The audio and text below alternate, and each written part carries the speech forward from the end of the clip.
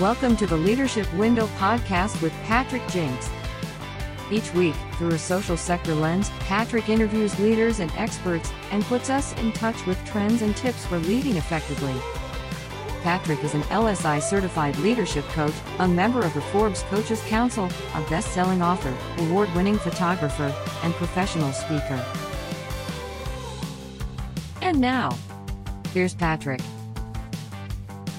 Hello, everyone. Welcome to episode 50 of the Leadership Window. It's a milestone week. 50 episodes. It's been a blast. It continues to be a blast. This is a solo episode today. I don't know how long it's going to be. I'm going to take some time to tell you about an amazing trip I just took. And of course, I'm going to tell it to you through the lens of leadership. This is a leadership podcast, so I can't just tell you a great story about something that's important to me. I have to somehow relate it to leadership, make it worth it to you. Before we do, let me let you hear from the folks at Leadership Systems Incorporated, great sponsor of this program, great partner for the Jinks perspective. I am a certified adjunct leadership coach with Leadership Systems Incorporated. And Dr. Jim Smith and Mike Wallace and Taylor Hintz and the folks at LSI are just incredible partners. And it's an incredible leadership development firm that's been around since the early 1990s. Dr. Smith is a 30-year coach and trainer at the Center for Creative Leadership. He is an author and speaker and trainer and extraordinary coach. If you are looking to sharpen your coaching skills as a manager or leader in your organization, LSI is the place to turn, and they are offering exclusive discounts for listeners of this podcast. Listen to Mike Wallace tell you a little bit about it. Hey, this is Michael Wallace with Leadership Systems Incorporated, and on behalf of LSI, I want to say thanks for supporting our friend Patrick Jinks and the Leadership Window podcast. We've been partnering with Patrick for many years, and we are so proud to have him represent us as an LSI certified executive coach. As a mutual friend, we'd like to offer you exclusive rates on some of the same training that Patrick has received over the years, as well as some new experiences that we've been developing. Head over to leadershipsystems.com/jinx to see the upcoming training events on our calendar and register today to keep learning and growing. Again, that's leadershipsystems.com/jinx, JINKS, for exclusive pricing on LSI's virtual and in-person training events. Thanks a lot. Thank you, Michael, and all the folks at LSI again for sponsoring this program and for offering these great discounts for listeners of the Leadership Window. Okay, I recently took a trip that I've been wanting to take for a long time, and I'm sorry, I've got to just tell you the story. I hope it doesn't bore you to death. If you're not a sports fan or a baseball fan or whatever, trust me, there are some leadership implications that I want to share with you, and I'll try to make it as interesting as possible. When I was about 13 years old, we lived out in the middle of nowhere, out in the country in North Louisiana. And we're talking 1979 when we moved there. And I walked outside one night with an AM radio, and I'm flipping through the channels, and I hear, as I'm turning the tuner, I hear somebody say KMOX in St. Louis, Missouri. And I zipped it back, and I wanted to make sure that I heard what I thought I heard. And sure enough, I picked up this station in St. Louis, Missouri called KMOX, kind of an iconic station if you're into radio around the country.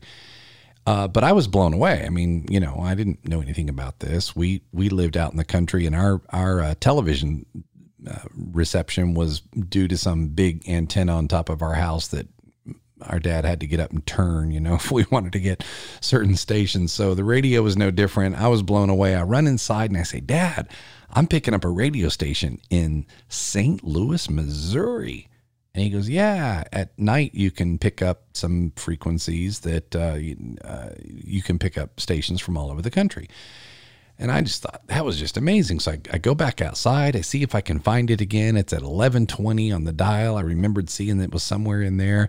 And sure enough, there it is again. KMOX, St. Louis, Missouri. And I start to listen. And of course, they're playing they're in the middle of a baseball broadcast for the St. Louis Cardinals. Now, the St. Louis Cardinals are an iconic baseball team. Probably, there's possibly one team that has more of an iconic presence than the St. Louis Cardinals, and that would be the New York Yankees. So the St. Louis Cardinals, very prestigious, historic, storied baseball franchise. And I didn't know this at the time, although I'd heard, the term St. Louis Cardinals. But I start listening to the baseball games. And Mike Shannon, who's a former third base player for the Cardinals, is now in the broadcast booth, and he's broadcasting the games. And boy, I just loved his voice, and he's describing what's happening on the field. And I knew a little bit about baseball. I had seen some Little League games, watched some of my friends play in the 6th and 7th grade, but I didn't know a whole lot. And so I just went out every night to listen to the games. And just because it was St. Louis, Missouri, and I was enamored by it. And it's how I learned baseball. And I mean, this was back, Lou Brock was ending his career. Ozzie Smith, the Wizard, was coming on. I mean, there were lots of, in the 1980s, the St. Louis Cardinals were really, really big. And I'm listening to them for years from that time that I first tuned into the station. And I kind of got this favorite player that I loved to hear about and root for, and his name was Ted Simmons. He was the catcher for the Cardinals at the time. And I just came to, I don't know how I really have no idea how he became my favorite position player, but he did. And I'm listening, and any chance I got when the Cardinals happened to be playing on TV, I would watch them on TV as well. And so then I could actually put faces to the names that I was hearing on the radio, and I could start to visualize what I'd been hearing. And anyway, this is how I became a lifelong St. Louis Cardinals fan. I'd never been to a game. I'm not from St. Louis. I had no other reason to be a St. Louis Cardinals fan. The years go by. I took a little time off in the 90s from the Cardinals. I just got busy doing other things. And then in the 2000s, I kind of picked them back up again, and I tune in to KMOX. Only now you can tune into KMOX over the internet. And guess who's calling the games? Mike Shannon, the former third baseman and Cardinal Hall of Famer. And it turns out now he's in his 50th year of calling games in the broadcast booth. This happens to be his final year calling games, but he's still calling them. And when I hear his voice, my memory just goes back to that 13-year-old kid out in the middle of the country listening to the radio every night in the dark out in the country. And so I had never been to a Cardinal game, and I kept saying, one of these days I need to go to St. Louis and go see the Cardinals. And I finally, last year, or year before last, actually, I started making plans to go and make a real trip out of it. And by real trip, I meant several games. Let's go to the Cardinals Hall of Fame and the museum. Let's get the Hilton Hotel, executive suite overlooking the stadium. Let's do the whole thing. And by then, I had started riding a motorcycle. And I thought, let's make it a motorcycle trip across the country, and we'll visit some family along the way, and we'll go see the Cardinals finally. And as we all know, this global pandemic hit and everything got canceled. And baseball last year, they played games, but in empty stadiums, no fans, cardboard cutouts for fans, and crowd noise played over the sound system. So this was a huge disappointment because I'd planned for this and wanted this all my life. I regroup, I plan it again for this year. And as it turns out, blessing in disguise, this was the year to go for me, because for the weekend that I chose to go and make this trip, it just turns out that my all-time Cardinal hero, Ted Simmons, who's now in his 70s, was going to hold a speaking event that weekend and going to be giving away personally signed baseballs. And we get 90 minutes to hear from him and hear the stories of his days playing with the Cardinals and get to meet your childhood sports hero. So it also happened to be Hall of Fame week at the Cardinals. Now the Cardinals are, if you care about these things, I think they're probably the most, what's the word? Just,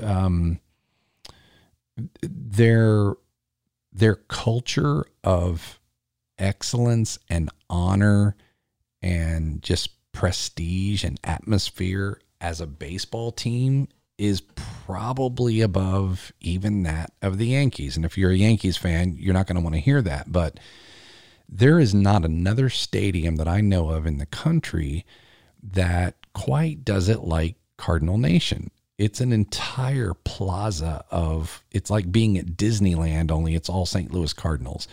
The ballpark village, the Cardinal Nation, the plaza from the old Busch Stadium that was torn down, the museum, which is absolutely first class, the Cardinals Hall of Fame, the Cardinals Walk of Fame. I mean, this thing just goes on and on and on. It's not just the stadium.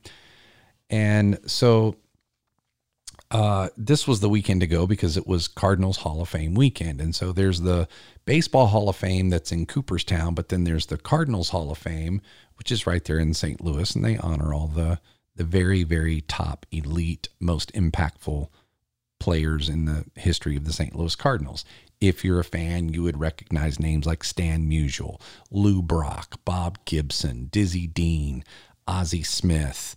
The list goes on for Cardinals, but this was just absolutely incredible. So I take my Harley up the Moonshiner. I ride the tail of the dragon. I go visit some family. I get to St. Louis. I spend 4 days in St. Louis, immersed in all things St. Louis Cardinals. And then I ride the motorcycle back, visit some more family, take a couple of days and come home. It's an 8-day trip altogether. When I was there, I paid attention to some things and took some notes and thought there are some concepts here that I think would be good for a podcast. So first of all, thanks for indulging me and letting me tell you a little bit about how and why I became a St. Louis Cardinals fan. I mean, it really was amazing. Unfortunately, we lost 2 of the 3 games that I attended, but we won the last one, so it ended on a good note. Seeing Ted Simmons not once but twice, once on Saturday, Saturday at the Hall of Fame event, and then again on Monday night at his speaking event, was an absolute amazing thing. I got signed baseballs from 4 Cardinal Hall of Famers, a championship ring, the signed jerseys of Lou Brock and Bob Gibson and Ted Simmons and all these things. It was amazing. But here are the things that I took away that I thought, well, these would be good for the leadership window. And the first thing is excellence, just absolute excellence. Everything done to first class level. No shortcuts. Ballpark Village is absolutely amazing. Everything about the stadium, everything about the team, the museum is immaculate and so incredibly well done. And I mean, they get this. They know, again, like Disney, that these are paying people that are coming to see this, and that the better they can make it, the more people that will come, and the more people they come, the better they can make it. And of course, this is a winning franchise too. They have 11 World Series championships. They have 19 National League pennants. They got banners and flags and statues all over the city.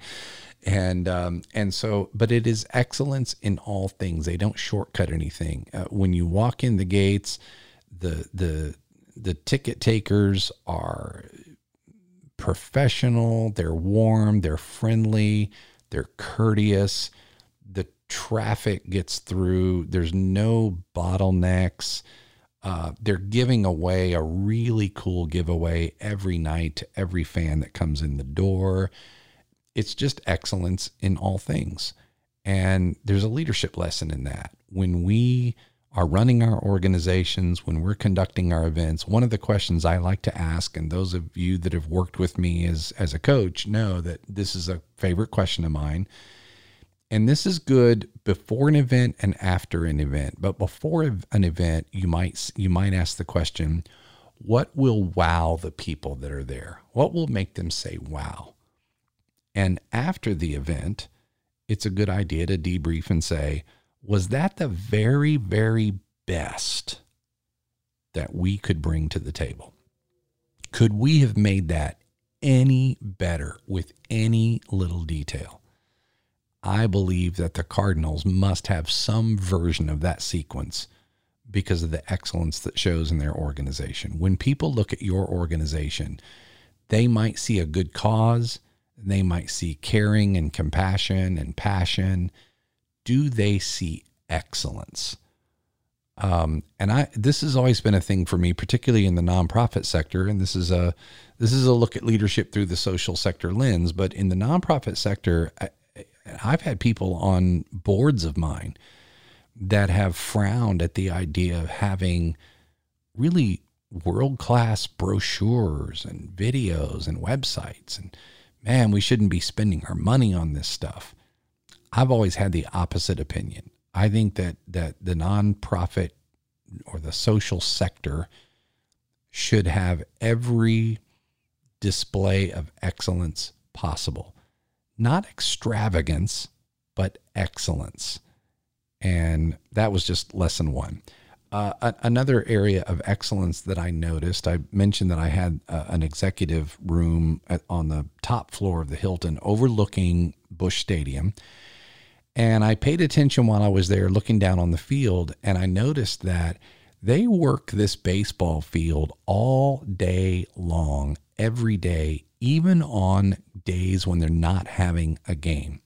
By work the field, I mean an entire grounds crew is on the field. You can look out at the stadium at almost any time of day and see somebody out there doing something. They're raking the dirt on the infield. They're mowing the grass in the outfield. They're cleaning up the lines. They're watering. They are doing all kinds of things to keep the stadium in tip-top condition, even on off days. And they're out there in uniform. Even the grounds crew, it's khaki pants and red Cardinal shirts and red Cardinal caps. And there's nobody there to see them. There's no fans there during the day when they're working the grounds, but they're in uniform and they have a system and they're working it all day long. How much of that takes place in our organizations where it's that behind the scenes work and that we operate as if the world were looking? You know, are we in uniform, so to speak? I don't mean that literally, but are we performing in a way? One of the questions I ask coachees often is, if a film crew were to come in and film a documentary about your leadership and they were going to be there all week long, how would you behave? You know, how much excellence would you bring? I really appreciated that about the grounds crew.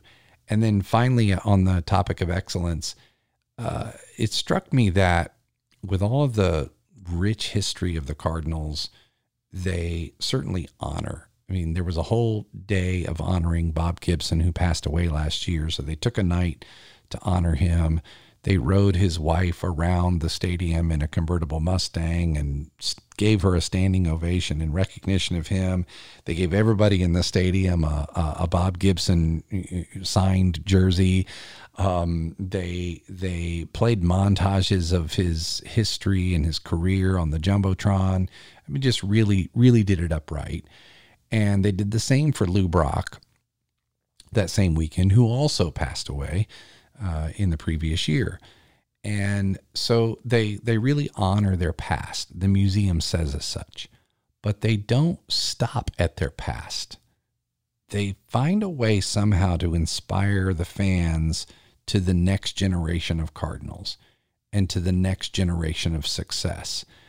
And the Cardinal way is to know that the next great player is probably still not even scouted yet. And so let's scout them. Let's get them in the minor league system, in the farm system, and let's develop them. They have a fantastic talent development program at the St. Louis Cardinals. They're known for it. It's what helped them win the World Series, for example, in 2011.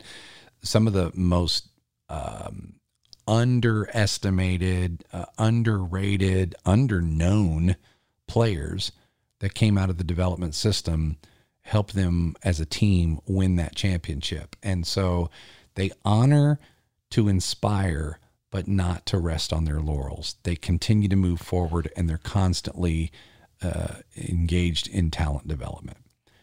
So those are the things that I would share with you about excellence that we should take into our organizations. The second thing I picked up over this weekend with the Cardinals is the details.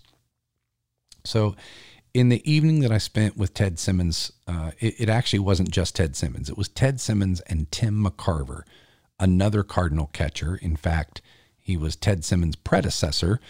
And both of these catchers caught Bob Gibson, for example, one of the greatest pitchers that ever played the game. And they're now in their, I think Ted's in his 70s. I think Tim is 80 or in his 80s. And they spent the evening sharing with us stories about their careers. And one of the things that Ted Simmons said was that he was asked by the moderator what his predecessor, Tim McCarver, had taught him. And he said, well, the most important thing that Tim McCarver taught me was the game of bridge, the card game. And everybody kind of laughed, and he goes, no, I'm very, very serious. Tim McCarver taught me how to play bridge, and it made me a far better catcher on the baseball field. Okay, how does that work? Well, I've never played bridge, but evidently it's a pretty complicated game. And according to Ted and Tim, who were talking about it, it requires a lot of concentration and a lot of memory. You got to remember which cards have been played, which cards remain, who's played what, when, in what order. And the really good bridge players have that sort of number memory. And Tim was very good at bridge and loved the game of bridge, but it also sharpened his memory on the field. Now, I didn't realize this. I love the position of catcher in baseball. And if you're not a fan, you figure the catcher's the guy behind the plate that catches the ball when the pitcher throws it. No big deal, right? Well, there's obviously a lot more to it than that. And one of the things that Ted says, he says, the reason, for example, that Tim was so effective as a catcher is when you go through the entire lineup against the opposing team, there's 9 players on a team, and the pitcher pitches and all 9 batters come up and face him. Well, in about the 3rd or 4th inning, they're going to start coming around again. And it's going to be everyone's second turn at the plate. Well, here's where bridge comes in. Tim and Ted and the best catchers and pitchers in the league remember what happened to this batter the last time he was up, particularly if they got him out. So what Ted says is we don't just remember what pitch got him out. We remember that the first pitch was a strike down in the zone. The second pitch was a ball inside that the batter didn't chase. The third pitch was a cutter in the lower inside corner that the hitter grounded to second base for a double play out. Now, to remember the pitching sequence for every batter, for every at bat over 100 pitches or so throughout a game is extraordinary. And the game of bridge helped Ted become better at that aspect of the game. We're talking about details. We're talking about honing your skills. We're talking about putting in the hard work and the things that are required to really excel at what we do. Now, my question for you as a good coach, I'll ask you, what are your drills? What are you doing to give yourself that competitive edge And yeah, even in the social sector, the competitive edge that makes you excellent at what you do. What are you doing to put in the extra hard work to learn, to study, to research, to practice and practice and practice and get to be the best at what you do? That's the kind of leadership to which I aspire. Certainly don't always put in that kind of work, but boy, seeing something like this inspires me to do so. And then I'll close with this. The pitching. The pitcher is seen in baseball a lot like the quarterback is seen in football. Often kind of the pivot point, the lead person on the team. Well, the Cardinals this year happen to have a pitcher who's been there for, I think, 16 or 17 seasons now. His name is Adam Wainwright. He just turned 40 years old, one of the oldest guys in the game, and he is still pitching at a super high level. I noticed a couple of things about him as a team leader. He is the last one on the field. So at the beginning of a game, when you're the home team, you take the field first, you bat last in the inning. So in a home game, they're about to announce the Cardinals are taking the field. The PA announcer comes on and says, "Ladies and gentlemen, your St. Louis Cardinals," and he calls them all out, and they all rush out and they take their positions in the field. And Adam Wainwright, their pitcher, stays back near the dugout until all the other players are out, and then he goes last. And it's sort of a symbol of putting others first, a symbol of servant leadership. It's just kind of a cool symbol act that he does on the field. The other thing that you notice about Adam Wainwright is he lets his defenders, the other 8 people on the team, particularly those behind him in the infield and outfield, let them do their jobs and trust them. Now, I don't want to get too detailed into baseball talk, but here's how this works.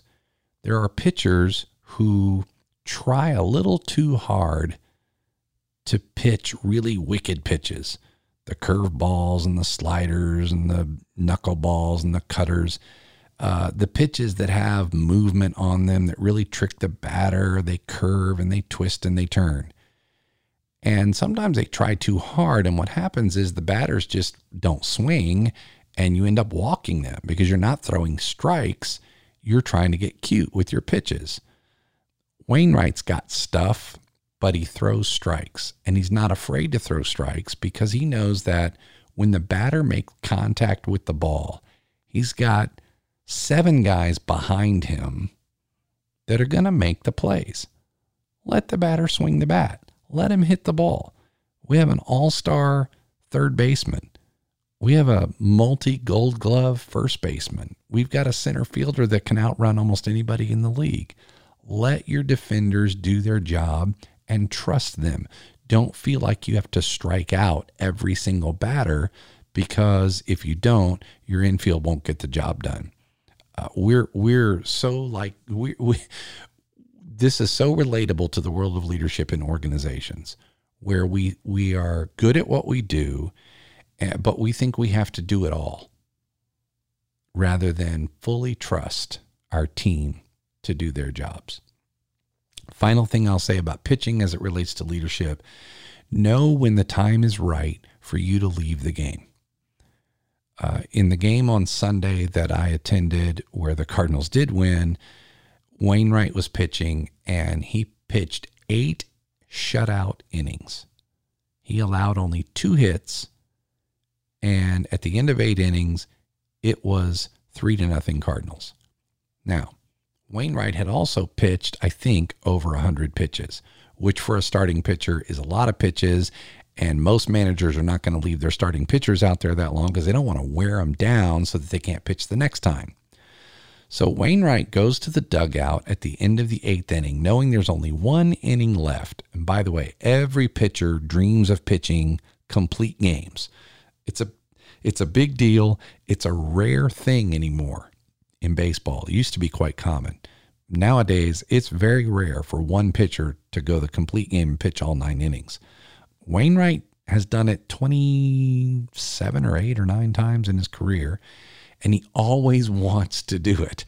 So at the end of the 8th inning, he goes to the dugout, and when the manager extends his hand to shake Adam Wainwright's hand, Adam knows what that means. It means you're done.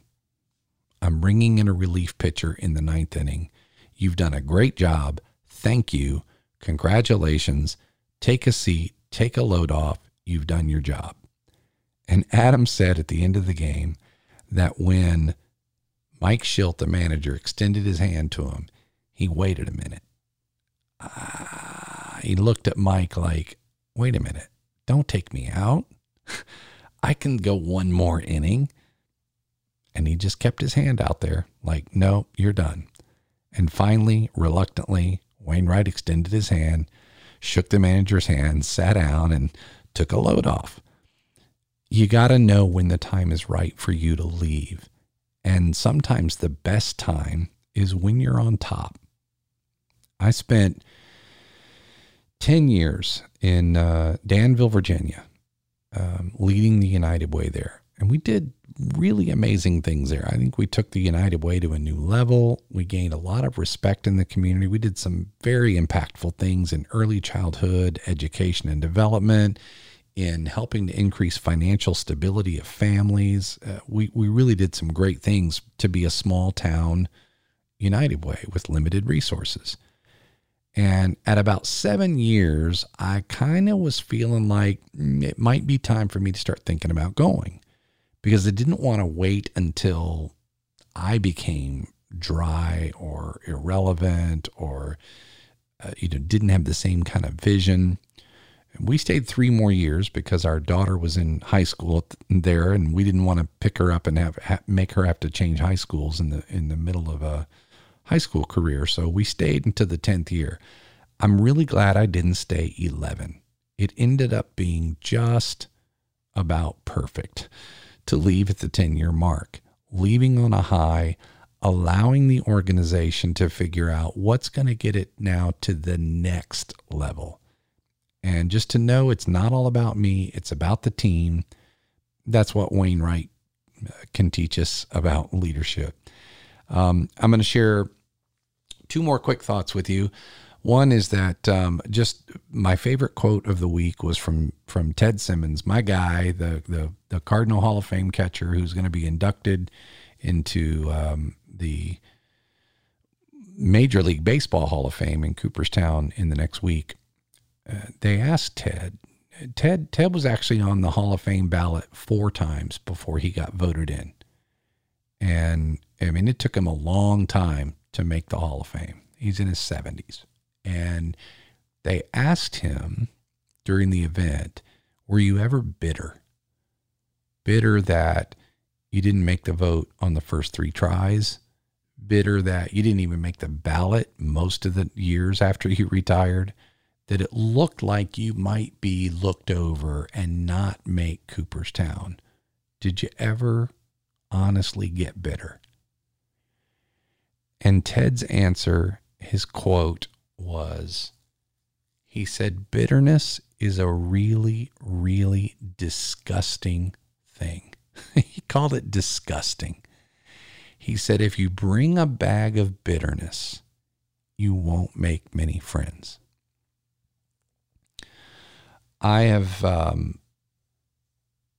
We've all had our share of moments where we can be bitter at somebody, bitter at a group, even bitter at ourselves, bitter that something didn't turn out the way we thought it should, bitter that we didn't get that grant that we thought we deserved, bitter that the board, at our last organization fired us because we got crossways and we didn't have the same vision, bitter because somebody else was jealous or compete, whatever it is. You bring a bag of bitterness, you're not going to make many friends. And Ted said, the guys that won ahead of him, the guys that got voted in ahead of him, guys like Johnny Bench, for example, Pudge Rodriguez, whoever these guys, the guys that got voted in easily. He said every single one of them deserved to be there as much, if not more, than I did. So you can't be bitter.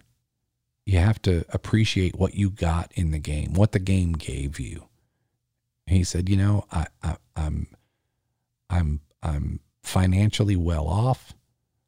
I'm in the Cardinals Hall of Fame already.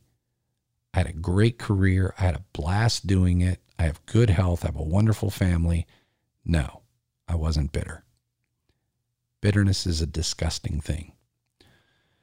So it was a good reminder to me, because I've allowed myself to get bitter over a couple things that have happened in my life, my career. It's a great reminder. Just don't let yourself go there. And then the final thing I'll say, whatever this is for you. So for me, it was an 8-day motorcycle trip to visit some family and go spend 4 days immersed in all things St. Louis Cardinals. Finally, after 55 years. Whatever that is for you, do it. Do it for yourself. Take the time. I literally was very disconnected, I would say, for 7 of the 8 days. I did spend Monday while I was there. I spent in the hotel working a little bit on on some schoolwork and on responding to some emails and catching up on some things. So I spent at least the morning working. The other 7.5 days, I was disconnected. I stayed out of work. I allowed myself to just immerse myself in this lifelong dream. And it meant the world to me. It made me feel like a kid again. It connected me to some old wonderful emotions, gave me a sense of fulfillment. And it was just a load of fun. Do this for yourself. Probably not a trip to Busch Stadium, but whatever it is for you, do it. And that is the Jinks perspective for this week. Hope you found it interesting. I just thought it was amazing, and this stuff's, it's fresh for me, so I had to kind of get it out there and tell you the stories. We'll get back to some of the more traditional stuff next week. Hey, listen, check out our YouTube channel if you haven't already. We have some, about every other week, we have some short but powerful coaching videos for leaders in the nonprofit sector. It's called Perspectives in Nonprofit Leadership. Just go to our website, jinksperspective.com. That's JINKS perspective.com. And then click on the YouTube link that's in the main menu and check that out. Until then, we'll see you next time. Lead on.